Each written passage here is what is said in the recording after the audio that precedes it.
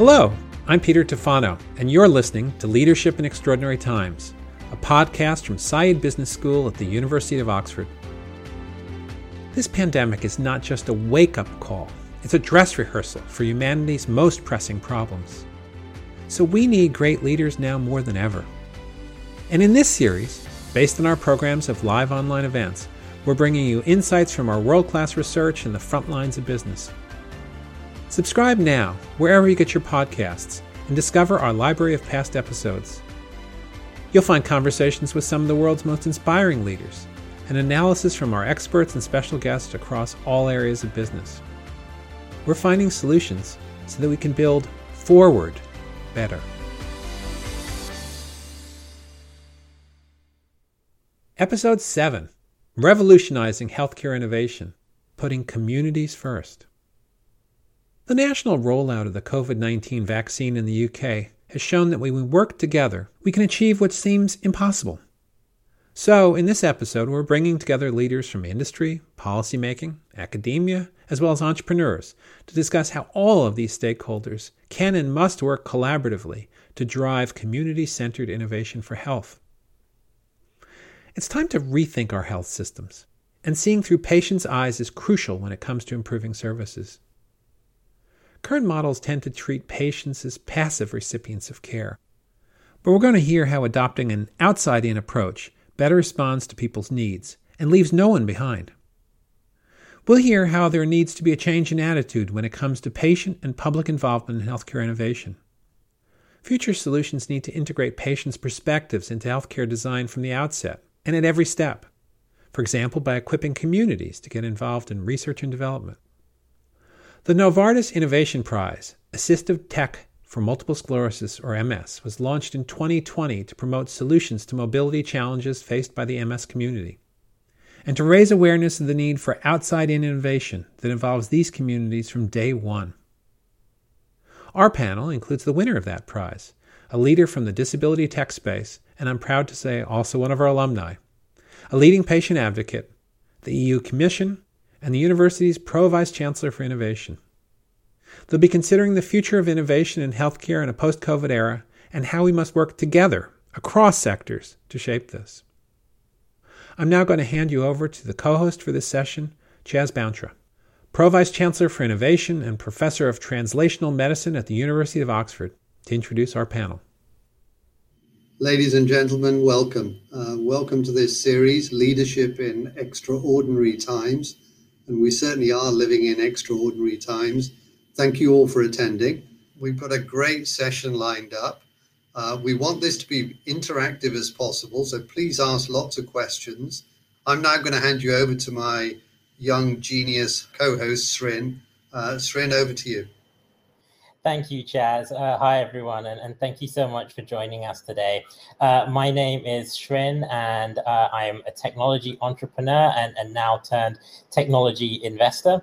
I'm a former student at the Said Business School, and I'm a mentor and advisor at the Oxford Foundry and Oxford chapter of the Creative Destruction Lab. So I was really excited and honored to be able to be one of the co-hosts today and join Chaz, our amazing panelists, and all of you today, and thank you so much for joining. Before I introduce our panelists, I wanted to share a little bit of personal experience as to why I think today's topic of discussion is so important and is so topical at this current moment. So prior to my current role, I previously started a company called Accomable that was a travel platform for people with disabilities or who had mobility challenges that was acquired by Airbnb in 2017. Now, I started this company very much born of a personal need. So I was born with a disability called spinal muscular atrophy. And it meant that for my entire life, I've had very limited use of my arms and legs. And I started Accomable to serve a problem that I had faced and people in my community had faced.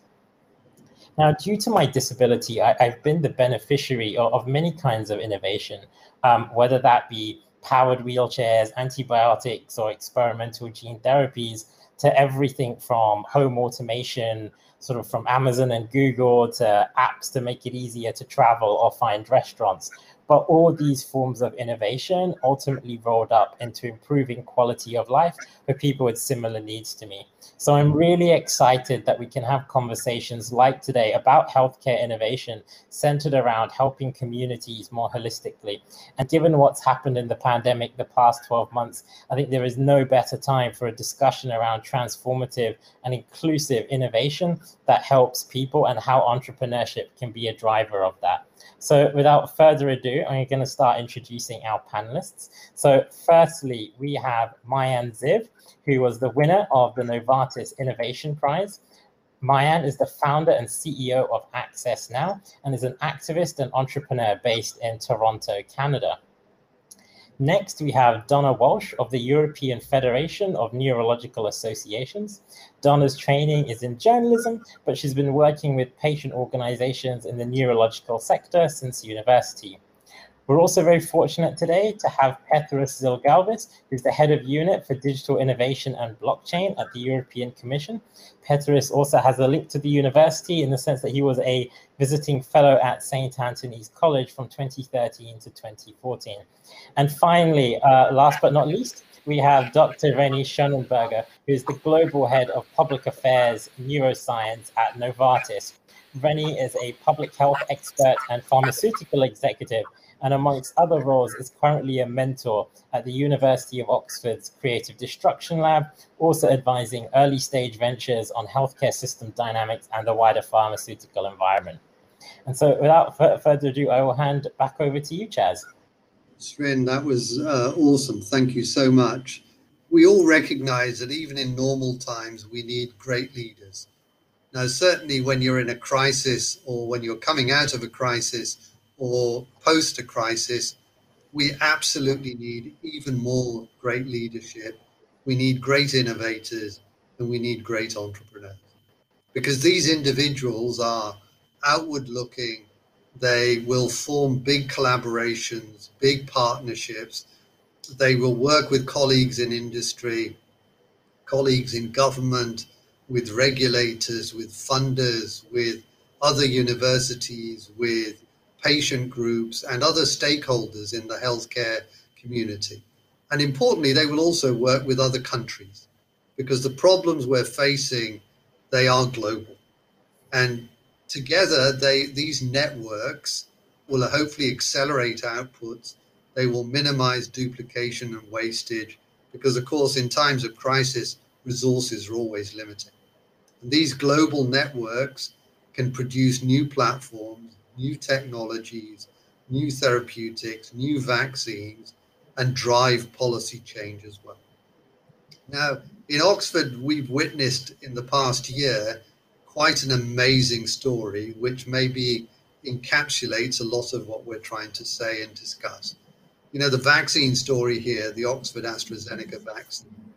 I mean, back in March last year, a couple of our academic entrepreneurs, Adrian Hill, Sarah Gilbert, they got together with the senior leadership in the university, our Vice Chancellor, Louise Richardson, our Regis Professor, John Bell, the head of the medical school, Gavin Screeton.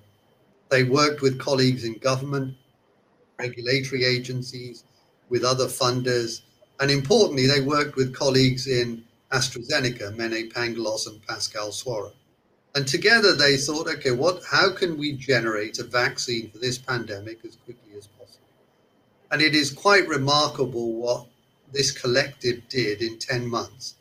Generating a vaccine from scratch would normally have taken 8, 9, 10 years. It is quite phenomenal. And for me, the big lesson is that when we work together and we're pulling in the same direction, and we've got that single focus and everybody's pulling in that, striving towards that goal, together we can do the impossible. My final comment is that sort of in universities, we produce lots of talent. We produce future leaders. Srin is one of them. We produce future innovators, future entrepreneurs. And the universities can serve to be glues for these global networks.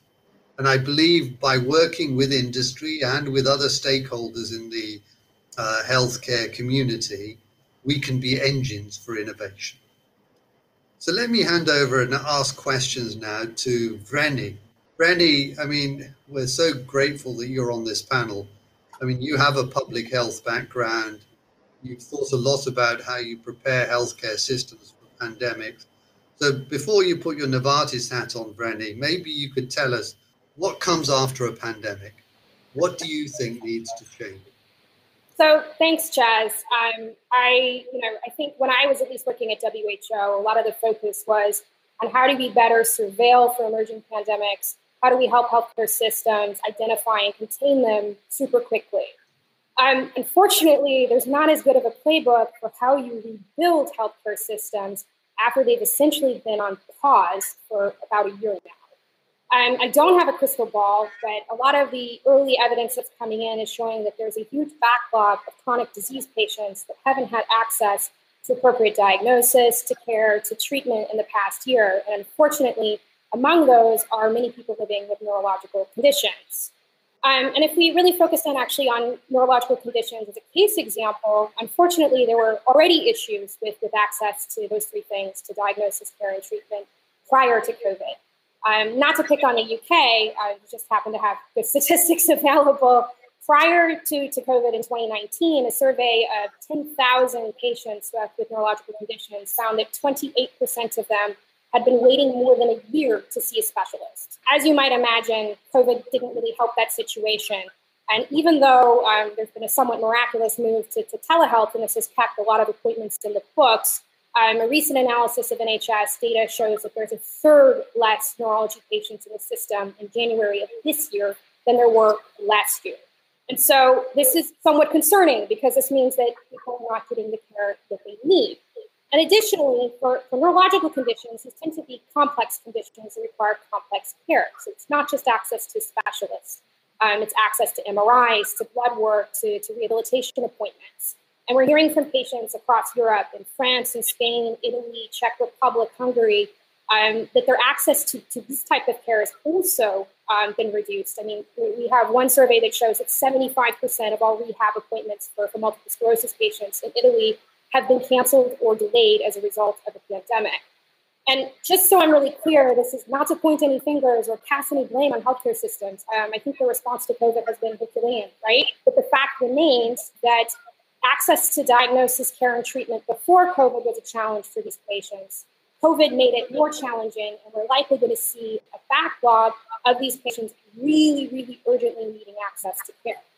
So I'm going to pause there, and I know that sounds like a somewhat gloomy picture, but I'm actually pretty optimistic that if we work together, we can address these challenges. And I'm optimistic because of what you actually just described, Chaz. When you come together and work across sectors, and you put a bunch of really great brains together, can basically address really unprecedented challenges and do it quite quickly. So this is a call to action a bit for everyone on this panel, for everyone on this call, for all the stakeholders that were involved in this COVID response, to come back together for us to rebuild healthcare systems better than they looked like before. And as we'll talk about later in this call, build it directly with the communities, with patients, and leveraging a lot of the new technologies that are coming online. As Novartis, we are committed to that call to action, and we're really looking forward to partnering with whomever is willing to work with us on these challenges to help healthcare systems and people living with neurological conditions. Randy, that was such a thoughtful answer. Thank you so much. But Teres, maybe I could turn to yourself. I mean, what do you think is the role of policy and institutions in fostering entrepreneurship in health? And how is the European Commission contributing to and supporting innovation in healthcare, which is fit for a post-COVID future? So, Pateris. Well, thank you for giving me the floor. It's great to be back at Oxford, but it's not as good to be here virtually than cycling around town or being at a high table. But happy to get the chance to speak a little bit about our startup policy. In fact, this last Friday, 24 EU member states and Iceland together signed a Startup Nation Standard of Excellence, and they committed to, first of all, fast startup creation, smooth market entry, an entrepreneur being able to set up a startup, a legal entity, in 1 day for no less than €100, attracting and retaining talent. Visa applications should be processed within a month. stock options, enabling employee stock options for startups, which is one of the great engines for growth. Innovation for regulation, including in regulatory sandboxes, which is something that we do in the European Blockchain Partnership. We have a regulatory sandbox launching for blockchain applications, including in health. And in fact, we have a use case launching across the entire EU on social security cards, which obviously play a part in healthcare and in people's social welfare as well. Innovation procurement, including tech transfer policies, committing to that, and access to finance, which is one of the areas, whether they are our health, e-health tech entrepreneurs or others, getting them access, especially to scaling up finance. Also, we want to see in our startups social inclusion, diversity, and want to protect democratic values. And we want digital first. So following, for instance, on the example of Estonia's great once only principle, which is something we're trying to implement very much in our e-government approaches, for instance, in the Recovery and Resilience Facility. We want to be able to have both citizens as well as consumers and enterprises utilize a possibility to submit digital information only once and not have to repeat it, allowing the authorities with their consent to use it multiple times. And then actually I have a very concrete example that Commissioner Thierry Breton, who I work for, signaled in his speech at the Startup Nation's standard signature ceremony last week. And this is, for instance, BioNTech, which is a German startup, which repeatedly received EU funding over the years. And it has got this great messenger RNA discovery, which we're very proud of. And also we're very proud that millions of these vaccines have been exported all around the world to help others also outside of Europe. Thank you for your attention, and I'll be back. Well, Peterius, thank you very much. I mean, we've all heard about BioNTech, and we applaud it, and we're grateful for it, and the impact that that vaccine is having across the world. So I'm going to hand over to Srin now to field some questions. Srin, so over to you. Super. Thank you, Chaz, and thank you, Petrus, for sharing those comments of all the great work that is happening at the moment to stimulate entrepreneurship.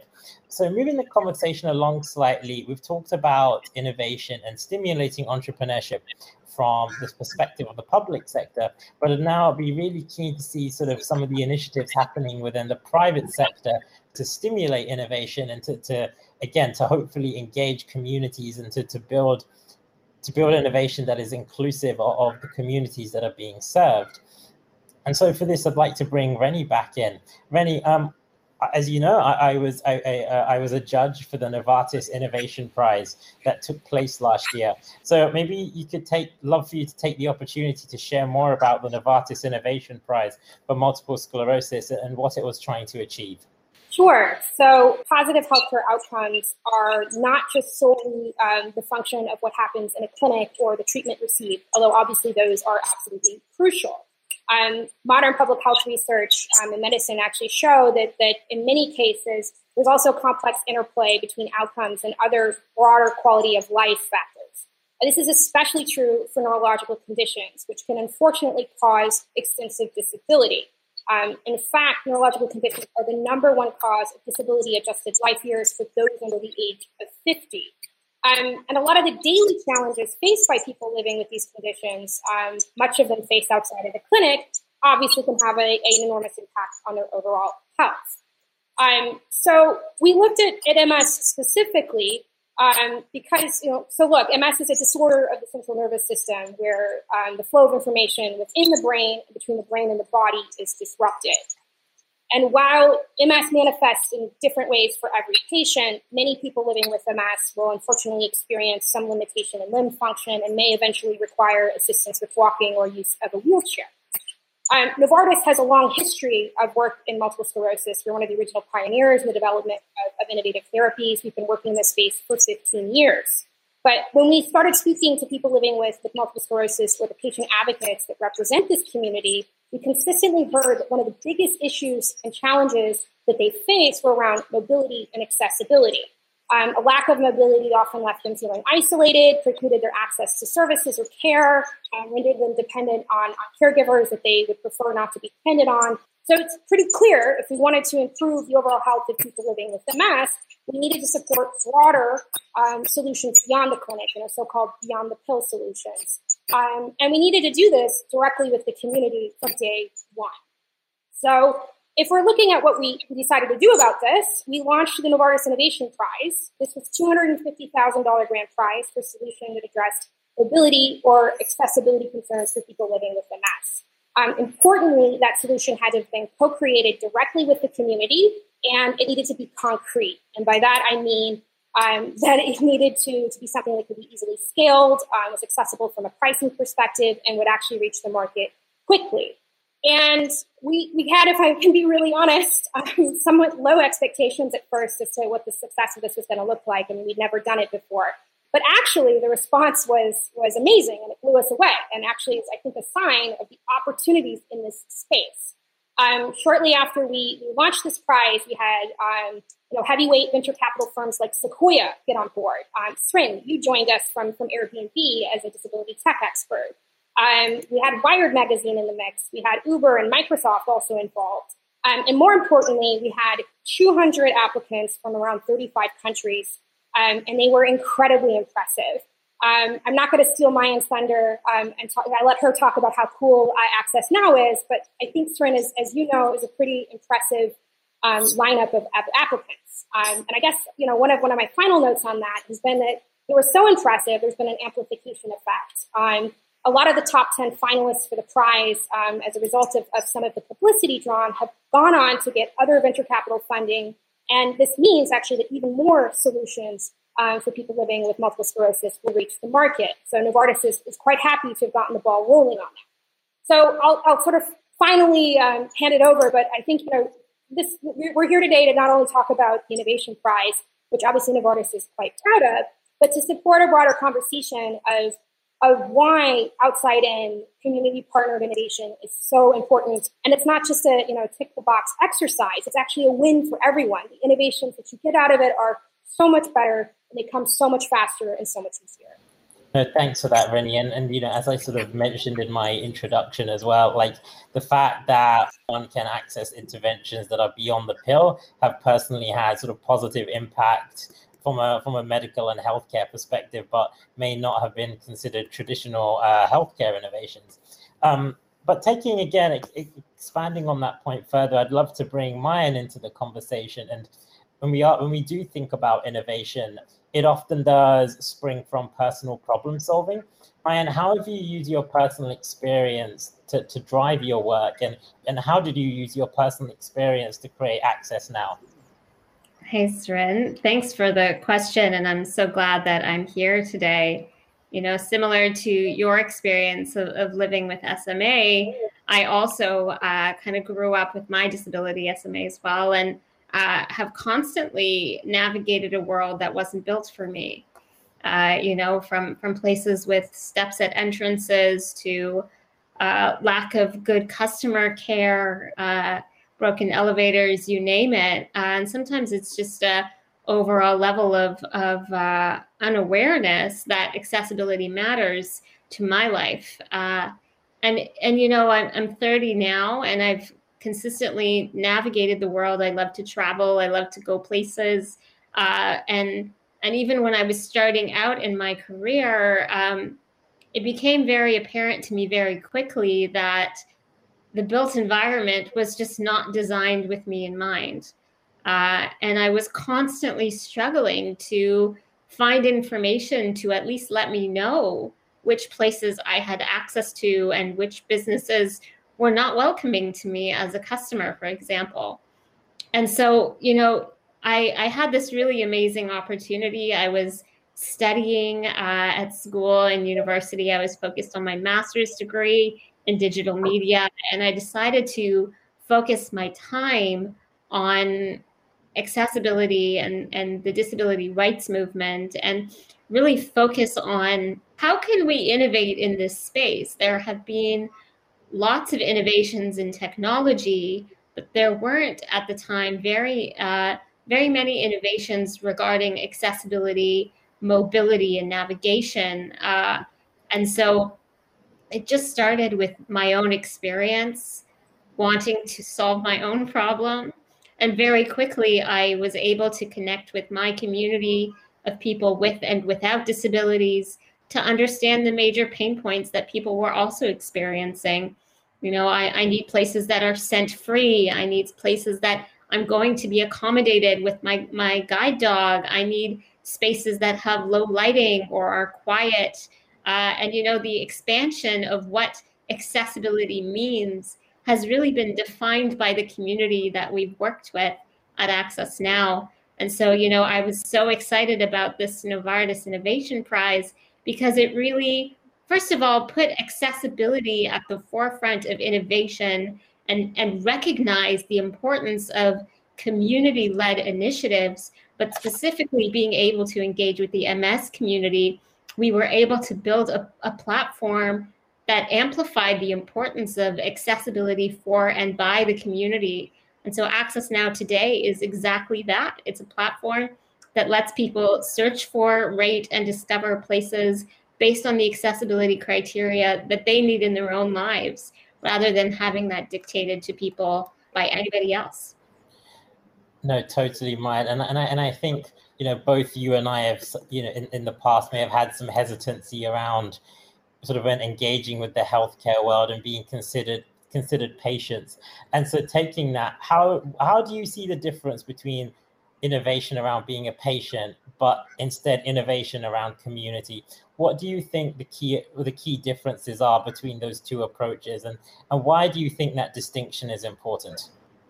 I think that's a great question, Sren. And, you know, even if you look at the differences between the medical and social model of disability, for example, within the social model, rather than assuming that there is a problem with a patient or a person who fundamentally needs to be fixed, the social model looks at the world around and determines what is it within the environment that is a disabling factor.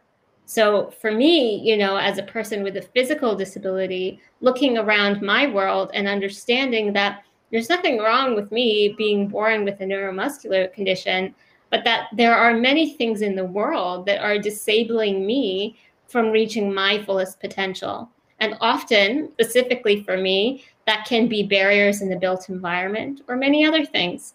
And so I think, you know, when we expand patient or client health to being person first health, we can also expand to understand what community health is about. And so the importance of someone feeling independent, reducing anxiety and the ability to navigate their communities and the world at large, not feeling that there are so many barriers out there in the world, that there is opportunity, that there is possibility, that there is meaningfulness in the ability to connect with other people, you know, understanding that there are many accessible technologies that can empower me, for example, to live my life better and with more ease. We often make a distinction between people with and without disabilities, but for some reason, we don't recognize that cars are an assistive technology that allow us to get around faster, or that people who wear eyeglasses are another way in which you can actually see the world with more clarity. But then all of a sudden, when we look at a wheelchair, we see that as a negative. We see that as a wheelchair-bound situation, where for me, my wheelchair is one of the most enabling pieces of technology in my day, and definitely throughout my life. So I think when we begin to understand that we can design solutions based on people's lived experiences and consult and connect to actually have those solutions be driven, inspired, and designed with and by the community, I think that's when we get to really exciting opportunities for innovation, because rather than assuming that we know what people need, we're constantly asking, what do you need? It seems so simple, but often we forget that piece because, you know, specifically within the disability community, the phrase "nothing about us without us" is one of the most powerful things that you can live by, including people with disabilities at every stage of a design at every stage of a solution is one of the most important ways to make sure that that solution is actually going to be representative and authentic to the needs of people who actually need the solution to begin with. You're listening to Leadership in Extraordinary Times with me, Peter Tavano. In this episode, we're talking about inclusive healthcare innovation with leaders in the field. Professor Chaz Bountra, Pro-Vice Chancellor for Innovation at the University of Oxford, tech entrepreneur and accessibility expert Shrin Madapali, Mayan Ziv, who's the CEO of Access Now, Petros Ilgalvas, head of the Unit for Digital Innovation and Blockchain at the European Commission, Dr. Vreni Schoenberger from Novartis, and Donna Walsh. We're going to hear from Donna next. She's the Executive Director of the European Federation for Neurological Associations. Donna has worked as an advocate for patients to change policies on behalf of individuals at the national, regional, and global level. She's now an advocate for people with neurological conditions. We know that things haven't always gone right in terms of inclusion of community voices. What does Donna think needs to change? Yeah, so I want to pick up, I think, on what Mayan just said, and that really is the fact that more often than not, we've been involving people too late in the process. And I think she's given an amazing case study in terms of when we innovate based on the community needs, when we define those needs from the outset, we can create these solutions that really are embraced by those affected. And I think in the past, we've seen too much that innovation has raced ahead, and it's only when the solution is ready to be launched or to be put on the market that those people, or the users, are then consulted. And I think at that point, it's often, we get requests for endorsing or rubber stamping, and that's not good enough. So for me, I think what we need to see is really a culture shift and a major change in attitude when it comes to patient and public involvement in health innovation. Because I think what we've seen during the pandemic is that we can have sophisticated processes developed and in place, but very often when the going gets tough, and as Chaz said earlier, in times of crisis, something's got to give. And I think what we've seen during the pandemic is that this systematic patient involvement has fallen by the wayside at a time, bizarrely, when actually that patient involvement has been needed more than ever to look at the way that we can continue to deliver healthcare to our patients, to those living, in my case, with neurological disorders. So I think this is something that we really need to address. Now, we have seen, I think, hope in terms of how digital technologies have been used during the pandemic as sort of mitigating actions to the service disruption. And we have a lot of learnings that we can take forward in terms of, as Vreni was saying earlier, really using this acceleration in the digital transformation of healthcare to build our healthcare systems back better, to future-proof them, to build resiliency in our systems. The challenge I think we have to live up to is that we need to involve the patients in all of that policy making and decision making, because otherwise we're creating a future healthcare system that really is not addressing the needs of its users. And that's just not acceptable from my point of view. And we've seen this in the past, where we've had these periods of health innovation, patients haven't been involved, and the end result has been something very, very poor. I remember when I started with my work within EFNA, maybe 8 years ago, we saw this proliferation of mobile phone applications. Every stakeholder was sort of throwing out a mobile phone application to all of the communities that came under our umbrella. The pharmaceutical industry were really embracing this trend.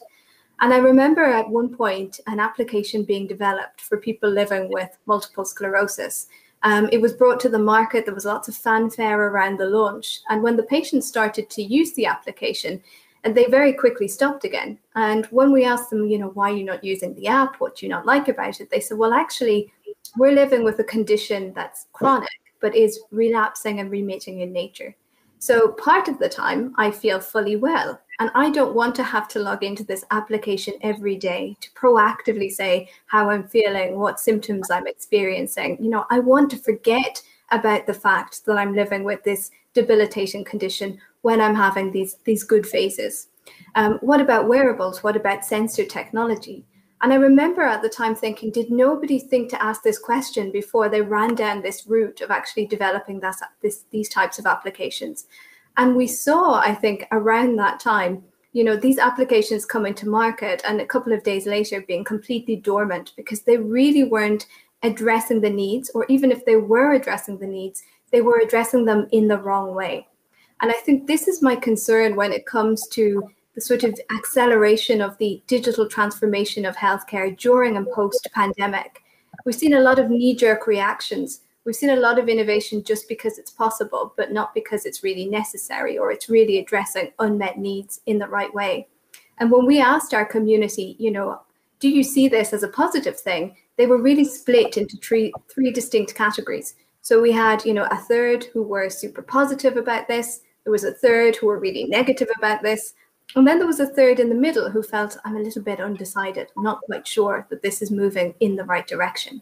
And that's also something I think we need to bear in mind, that it's not just a case of one size fits all when it comes to the patient community. We need to be flexible, we need to be agile, we need to design solutions that work in the interests of this really broad and diverse community. And the other thing I just wanted to mention is that I think it's not just about involving people from the start. As Mayan said, it's involving people at every step, but also, at the end to get their feedback, the user satisfaction. Is this working for you in the real world? But also, what are the outcomes of this? And this is something I think we failed to really capture during the pandemic. Has this shift really changed outcomes? Is this as good as seeing the doctor in the surgery? Is it better than seeing the doctor in the surgery? Because I think the risk we see with innovation is that we sort of run down a route just because it can be done, but not because it really should be done. And that is something I think only those living and affected by the disorders we're talking about can really contribute to the conversation. No, and thanks so much for that, Donna. I think maybe just sort of to wrap that point up, for the audience today listening, thinking about what does the future hold. So let's sort of fast forward, maybe 5 to 10 years from now.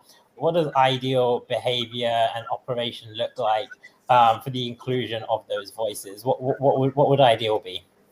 So I think ideal, going back to what I just said, is involving from the start, involving at every step, and making sure we capture the feedback at the end. So I think it's that ongoing involvement and not just sort of an ad hoc approach every time we think about it. The other thing I think we need to think about is actually equipping the communities to get involved. And, a good example here is if we look at the pharmaceutical industry and research and development that's happened in that space. For many years now, we've really been empowering and equipping patient advocates with the skills they need to get involved. For example, at EFNA, we've been running our own training initiatives for neurology advocates. Some of you might have heard of EUPATI, which is the European Patients Academy on Therapeutic Innovation. And this is all about empowering patients to understand how research and development works and where and how they can get involved in that continuum. So, it ranges from looking at how do you articulate unmet needs, how can you design a clinical trial methodology, exploring patient-relevant outcome measures and endpoints, thinking about equipping patients to get involved in regulatory and reimbursement decision-making. And I think we have to do the same sort of thing in the area of health innovation, because what the pandemic has also showed us is that there's this major digital divide, and there's major issues in terms of digital literacy. And we need to really bring people up to speed in terms of what we mean by health innovation, how it happens, and how they can get involved. So I think one of the things I'd like to see is an investment in that sort of capacity building. So patients really feel empowered and confident to get involved and to bring their voice into the discussion. The other thing I think we need to ensure is diversity as well when it comes to patient representation. I think for many years, we saw the same people representing the patient in discussions with the various stakeholders. I remember again, when I started in this position, the board of directors of our organization were all women. They were all white women, and they were all women over the age of 55. And they also all came from a pretty high income socioeconomic background because they had the resources to be able to devote their times and energy this type of volunteer work. They weren't young people trying to hold down full-time jobs, or people in education, or people from lower socioeconomic backgrounds. And that, I think, is a risk that, when we talk about patient involvement, we just center our viewpoint on those patient representatives who we see as experts in the system. And that's something we have to get over. Also, I think we've often seen some of the stakeholders, the industry in particular, having focus groups or discussions in English-speaking countries, because that's the sort of common language of science very often. And I think what we have to do is make sure we're bringing in those broader cultural perspectives, and that's something I'd like to see more of. One other point I think is important is we also need to compensate patients for their time and also acknowledge their expertise. So if we're paying doctors, if we're paying academics, if we're paying health economists, we should be paying the patients, because they are bringing their lived experience into the discussion. And that experience is as valid as any other input that you're going to have, probably more valid, because essentially you're doing user testing. So I think we really need to see that start to happen. And the last point I just wanted to make was around how we integrate the patient perspective. So again, going back to what I said earlier, sometimes we have this very sophisticated processes for patient involvement. We can bring the patients to the table. We listen to what they have to say. But as soon as they leave the room, we think, okay, but how do we integrate that into what we're trying to do here? So it's one thing to sort of generate evidence or generate a perspective. It's another thing to integrate that into the decision-making process. I think we need to think a little bit more about how we use that patient perspective in the most meaningful way. Thank you, Donna, and also thanks for calling out specifically the need for greater diversity in patient representation, and definitely a key issue and an important issue at the moment.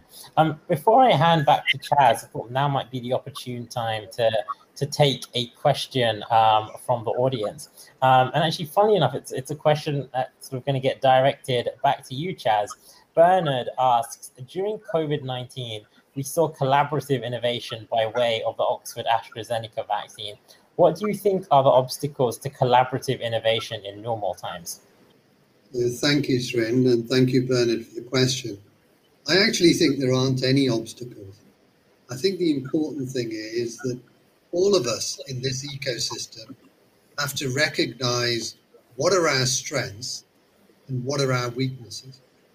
I think we have to be humble enough to admit what our weaknesses are. And then we need to work with partners who have strengths in those areas. So with the Oxford AstraZeneca vaccine, there is no way, we would have been able to manufacture 3 billion samples of the vaccine and distribute them to low, middle, and high-income countries all over the world. We had to partner with a company like AstraZeneca. And so already in Oxford in the Structural Genomics Consortium, where we've been working for the past more than a decade with 10 large pharma companies, 7 patient organizations, more than 200 academic labs.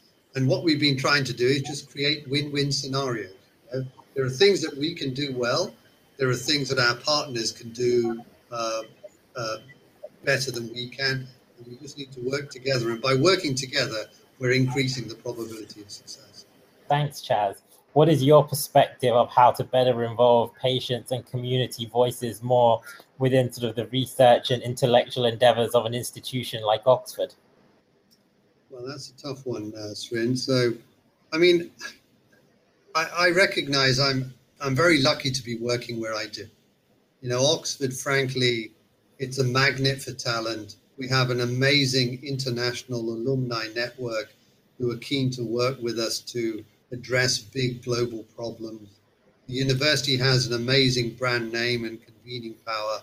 We're working with lots of companies. We have an awesome collaboration with Novartis, in fact, and our Big Data Institute, where colleagues are working together on using AI to accelerate the discovery of new medicines. But let me share with you, over the past year, many people have reached out to me and asked me the following question. Why is Oxford in the news on a daily basis? Why is Oxford now the most talked about university on the planet?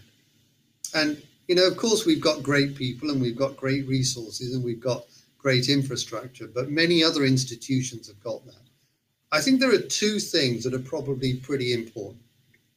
One is culture. We have a culture here of collaboration. We recognize that the world is facing some big challenges. Today we're talking about healthcare, but climate, pollution, energy, etc. These are big global challenges. And the only way we're going to tackle those challenges is by coming together across disciplines, across departments, across divisions, working with other institutions, other universities, working with industry, governments, regulators, funders, etc., patient groups, society more broadly. We have to work together. That is the only way we're going to accelerate new medicines for Alzheimer's or mental health or multiple sclerosis or aging or rare diseases, etc. The second thing is, I think in Oxford, we're lucky that we have a culture of ambition. I'm often saying to many of my colleagues, and forgive me, this is a bit of a bias, but I'm not interested in incremental research. What we need to do is we need to do transformative research, develop new technologies and new platforms that are truly going to change the world and going to benefit the lives of millions of patients all over the world and improve the lives of everybody on the planet. So I hope that answers your question, Srin. Thanks, Chaz. We're sort of moving into sort of the final, 10 minutes or so of this discussion. And I want to start moving more to a couple of audience questions and just looking through here. Petrus, so we did have a question from the audience directed at you. The question was from Agatha. It's whether you could give examples of funding initiatives available from the EU for e-medicine projects. Definitely. As I said, I'm not the person in charge of this dossier right now. There's an eHealth head of unit. But in the next Horizon Europe program, in the next multi-annual financial framework, our next budget, there is an increased amount for health research and for eHealth specifically. There's also a very much beefed up health budget. If anything, this crisis has shown that we need to invest more also in health implementation. And then in the Recovery and Resilience Facility, which is the $750 billion going to the member states to reboot their economies after the COVID crisis, which hopefully will eventually be over. Health is a vital part, along with 20% that is foreseen of this funding to go to digital investment, much of which can be digital health. This then depends on the autonomy of the country and their decisions in collaboration with the European Commission, plus 37% for climate investments, which also can go in a health area. And being responsible for the decentralized technologies now, I think one of the effects that we're going to see coming out of the crisis is that people have gotten out of the habit of, because they haven't been able to having regular health checkups, taking care of conditions which are not COVID. They've maybe been tracking more whether they have COVID, perhaps if we're lucky, their exercise and things that are doing it at home. But this link again to the health system for regular health issues, for dental appointments, which haven't been accessible to many people. And then plus, which is also a major goal for us in the EU, and I think for the science and innovation community globally, getting people to share their data and also to participate in clinical trials where appropriate. I think this is also, at least in a lot of parts of the world, taken a big hit. I talk frequently with the Caribbean, with Africa, with places where people have not gotten, for instance, any vaccines. And I think you're going to see a skepticism in Europe as well about people wanting to donate their data for something where, at least for a time period, they are not seeing any kind of benefit for themselves and their neighbors. So this is something else I think we're going to have to get over, and that something like blockchain and other opportunities for people to be able to organize the donation of their own data. And there's an interesting example in the other place in Cambridge, a company called Fetch AI, which works with the NHS as well and artificial intelligence on citizens managing their own health data. Wow, thanks. And before we start to wrap up, I just sort of also want to open it to the panel, whether anyone has any final thoughts on the subject that they would like to share. There was a question to me about where you can find startup information. So this is quite simple. The Startup Europe Club, Startup, Step Up, Scale Up, Startup Europe Club. Please go there, and you can also write to me directly. Fantastic. Well, hopefully, thank you very much, Petrus. And so I guess, before I hand back over to Chaz, just kind of want to say, incredibly encouraged and excited by all the efforts discussed here today. And I think we can all agree there are still lots of challenges faced ahead for folks with all sorts of conditions, neurological included. But feeling really optimistic that there are lots of really amazing people working hard to try and make things better for people. And Chaz, any final thoughts from you? Yeah, thank you, Srin, and colleagues, thank you so much for giving up your time to sort of listen to this discussion. I mean, maybe I'll make 3 or 4 very brief comments. I mean, last year was an extraordinary year. It changed the lives of every single individual on this planet. But I think there were some important lessons that I think everybody recognizes that science and technology is important. Universities are important. Industry is important. Regulators and doing stuff at speed is important. Making use of, in the UK, national health system is incredibly important. But manufacturing, diagnostics is important. But the other thing is we need great leaders, great innovators, and great entrepreneurs. It's people who make magic happen. And we need great collaborations and great partnerships if we're going to accelerate solutions to some of the problems that this planet's facing. The second thing I'd say is in healthcare in the next couple of decades is going to get completely transformed, not by people like me, clinicians, biologists, chemists. It's going to get transformed by engineers, computational scientists, statisticians, material scientists, etc. The third comment I'd make is that sort of my ambition for Oxford is I want Oxford to be the European hub for innovation and enterprise in healthcare. And to that end, what we're doing is we're attracting lots more industry, lots more investors, lots more innovators, etc. That's the way to do it. And my final comment is, having listened to Srin and Vreni and Petrus and Mayan and Donna, I'm always inspired by such colleagues. And I think I'm so lucky to be working in an environment on problems with people like that. And it is just a source of energy for me on a daily basis. So, colleagues, thank you so much. My thanks to Professor Chaz Bountra, Srin Mattapalli, Donna Walsh, Mayan Ziv, Petrus Ilgalvis, and Vreni Schoenberger. My name is Peter Tufano, and you've been listening to Leadership in Extraordinary Times, a podcast from Oxford University's Said Business School. This is the last episode in this current series, but subscribe now wherever you get your podcasts, so you'll be the first to know when we're back. Until then, you can find more information about this and all the Leadership in Extraordinary Times series at oxfordanswers.org. But until next time, stay safe, and thanks for listening.